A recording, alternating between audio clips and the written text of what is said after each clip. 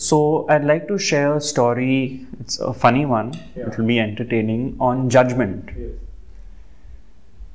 I was in a relationship many years ago with this beautiful girl, and when she was in Bombay, we went out for dinner with one couple who's very dear to me. And it was a very enjoyable dinner, and I was happy that my girlfriend got along with them, and the evening got over and we parted ways. The couple went to their home and we were driving back, and she commented to me, she said, how wonderful, they've been married for so many years and they look so happy together. Really, I mean, you know, after so many years to be like this, so strong, it's beautiful to see. So I looked at her and I said, do you know something? He's actually having an affair. And she was shocked. She said, really? I can't believe it. How bad is that? So I said, yeah, but I mean, you see them together and they are bliss, but I know he's having an affair. So then she thought for about 30 seconds and looked at me and said, what did you do? I said, about what?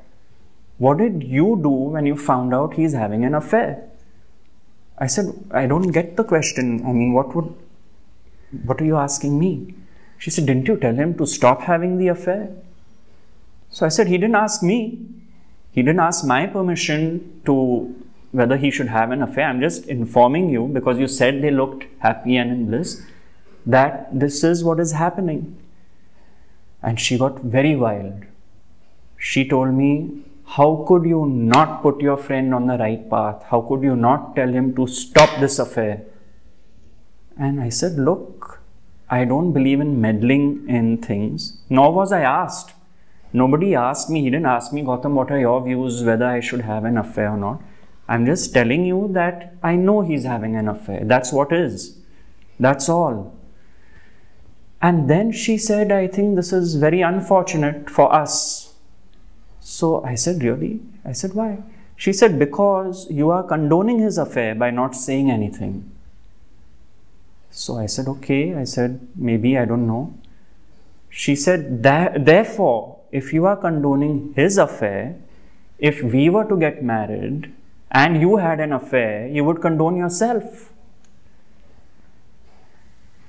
And I mean, I was like, okay, I think I better just keep quiet because, you know, the judgment has been passed.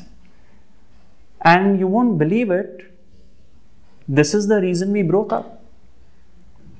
Because she went back to her city. She was not from Bombay.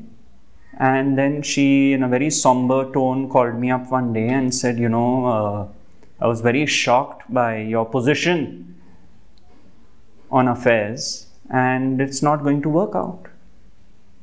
And I only said my position was silence, that's it. And I've been judged for that, so be it. But deep down, obviously even she was being lived to have that perspective. Based on her conditioning, how she grew up, her circumstances, what ideas she had about what an ideal relationship should be, that was her perspective. So there was no question of me judging her for how she felt about this whole scenario of affairs. You see, it can be an endless cycle of judgment. It can go in a loop, round and round and round. It's just judgment, judgment, judgment, because that's what the individual does.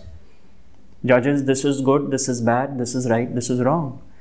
So it was clearly seen that some triggers were pulled as far as she was concerned, which made her react this way about the whole issue of the affair. And she was truly being lived herself for having those triggers to be pulled. In such scenarios, I have found that truly it is best to keep quiet, because otherwise you perpetuate this whole cycle of action, reaction and cause effect, which is really nothing but mental babble at the end of the day. But it was really actually very cute, because this thing flared up into something like just this man having an affair, and it became our story and this big world got created out of nothing. And that's what happened. The relationship ended because it was supposed to end. This incident of my friend having the affair had to be the trigger to end my relationship with her. So the universe works in very mysterious ways.